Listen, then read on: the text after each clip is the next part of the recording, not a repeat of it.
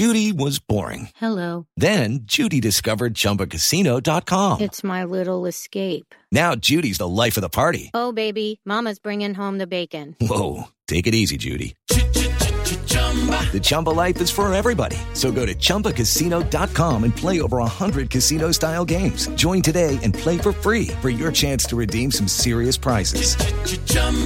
ChumbaCasino.com. No purchase necessary. Void where prohibited by law. 18 plus terms and conditions apply. See website for details.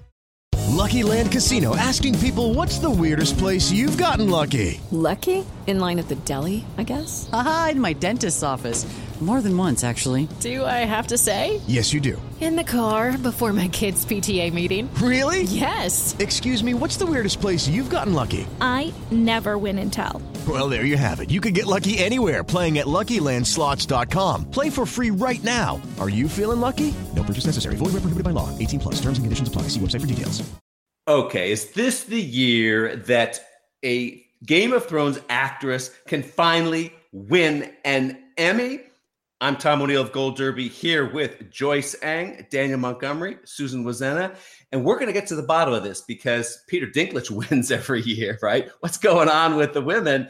I have a theory, and let me start here. I'm Tom O'Neill, the editor. Let me start here with my theory. I think in the past at Game of Thrones, we've seen Peter Dinklage, get these drunk scenes, these big emotive scenes, and we get on the female side, we just get Lena Headey looking into the distance saying, I shall get the Iron Throne. And is that the problem, Joyce? Somewhat. I do agree that they have not written the women well in the past, and they have tried to rectify some of that. And some of the women in the final season did get better storylines and, some good endings. But, in Lena Headey's case, they still underwrote her in the final season. Like, she was still standing on a balcony, sipping wine, staring out into distance. Like, the most she ever spoke was when she requested elephants. And then she was missing from some major episodes. So I think a lot of people were prepared before this final season to coronate her, to finally get her an Emmy. But she had no material this season. So I don't know if it's going to happen for her. Daniel, what do you think? Yeah, I think, Game of Thrones, if they were writing strategically, because she's been nominated 3 or 4 times. People have wanted her to win more than once up to this point, but it hasn't happened for her. It felt like if they were going to write for anyone this season, it should have been her to get her, just to get her an Emmy. Do like the SVU thing where they give Mariska Hargitay one big episode and she gets to cry and scream and beat like a serial rapist or something. But Game of Thrones style. Well, everyone's a serial rapist on Game of Thrones, so but what yeah, a sick burn. But Lena Headey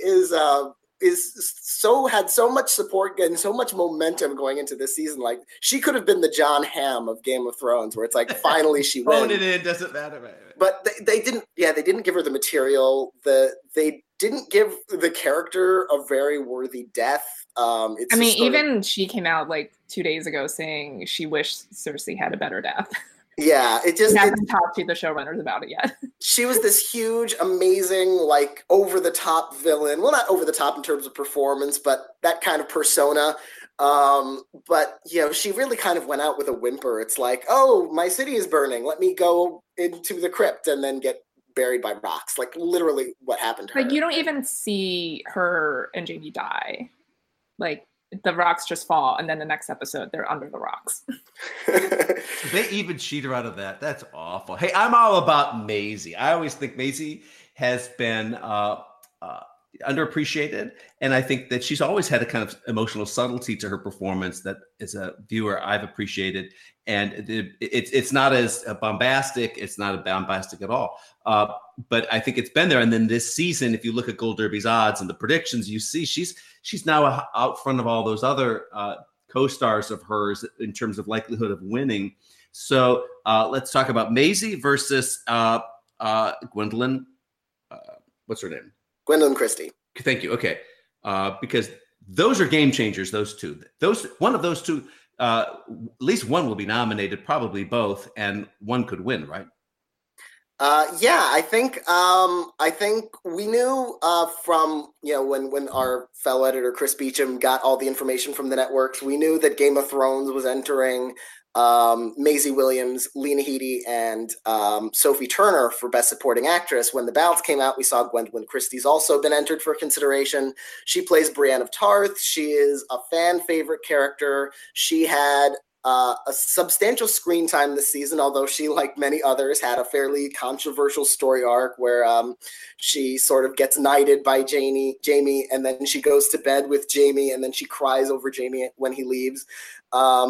So I don't think that helps, but I don't think anyone blames Gwendolyn Christie for that. I think everyone really admires her and her performance.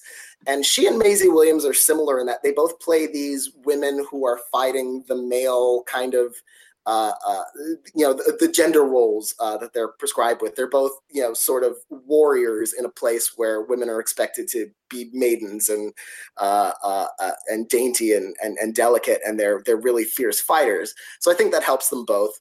Maisie has the benefit of the fact that she had a good story arc in the last season, and she had plenty of screen time.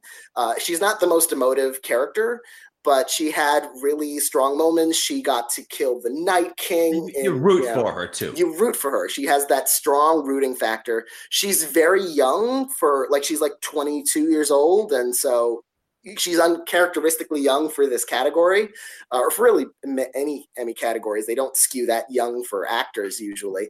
But she honestly might be the strongest of the Game of Thrones contenders, just based on the material from the season. Yeah, and she's already gotten in before. She got in 3 years ago when she was 19, so she can definitely get back in. And she started, people were already predicting her, but after the long night, when she kills the Night King, that's when you saw her go up. Because that's one of, even though you had no idea where she came out of to jump in and kill him, but that's, one of the better moments of the season and what you remember. So I think she's definitely in the top 2, and I just think the whole problem with the 3 of them and Sophie Turner, who's never been nominated before, is that they could just split the vote. And that's a thing now, where it wasn't. Yeah, because 3 years ago, when they got 3 of them in, when Emilia Clarke was still in supporting, they got Emilia, Maisie, and Lena. And I remember everyone immediately just voting for Lena in their prediction center. And I was like, nope, they're going to split the vote. And I stuck with Maggie Smith all the way. I did too. You can't go wrong with Maggie Smith, right, Susan? That is true. Let's jump categories for a second here to the other Game of Thrones stars.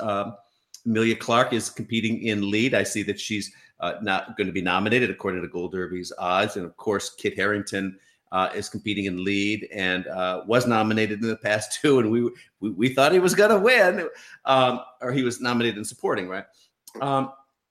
What can either of them finally win? I don't think they can win necessarily, because Game of Thrones the voters have always been, or the actors branch voters have always been skittish around Game of Thrones. It's so interesting to have the show. It's won more Emmys. Except if you're Peter Dinklage. Except if you're Peter Dinklage, yeah. It's won more Emmys than any other primetime drama or scripted primetime drama or comedy in history. But only one actor from the show has ever won. He's won so often. I think it's 3 times now, right? 3 times, yeah. He tied the record this year. Exactly. He tied the record with Aaron Paul. Yeah, so I don't know how much broad support in the actors branch there is for the show. And the fact that it was a controversial season, I don't know how much more support they would get than usual. I think Emilia Clarke gets into actress. I think they both could be nominated. I think Emilia is the stronger chance to be nominated. She had certainly the most controversial story arc. Yeah, and then there's also some people might just feel like she was done dirty by the writing. I mean, a lot of people were done dirty by the writing, but her character, especially when her heel turn was just so abrupt, there was no setup for it. So she did the best she could with the material. So there might be some actors commiserating, I've been through that, you did good, Emilia, with Dany all these years. Yeah, sympathy votes for having invested so much in this character and then having all of that kind of like turned over in like 2 episodes. What about poor Kit Harington? Come on. When we were all predicting him to win a few years ago, he had the emotion stuff. He had the over-the-top grandiosity, the importance. Jon Snow dominated the season. And, of course, who won, Joyce? Ben Mendelsohn, the ghost of Ben Mendelsohn on Bloodline, who wasn't even there.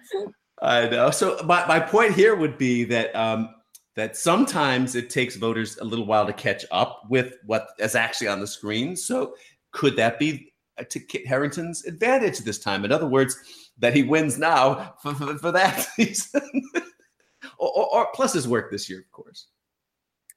I think the Kit Harington problem is not that he gave a worse performance than Emilia Clarke this season, but that his category is more crowded than Emilia's, because Best Drama Actress, there's only one woman eligible this year who was nominated last year, and that's Sandra Oh. So there's like that race is wide open, for new nominees to come in. Best Drama Actor isn't as empty. It's still got like Bob Odenkirk, Jason Bateman, Sterling K. Brown, who could return. And so it's a little bit more crowded for him. Plus he has that sort of, we talk about like slap the stud with the Oscars mostly, but he is that young kind of pretty boy, perception of him as an actor up against these, Brian Cox and these, older, more veteran actors. I bet you're betting on Richard Madden to be nominated, right? To be nominated, but I'm not sure he wins. And he's hypocrite. Well, but we could have Robb Stark beat Jon Snow.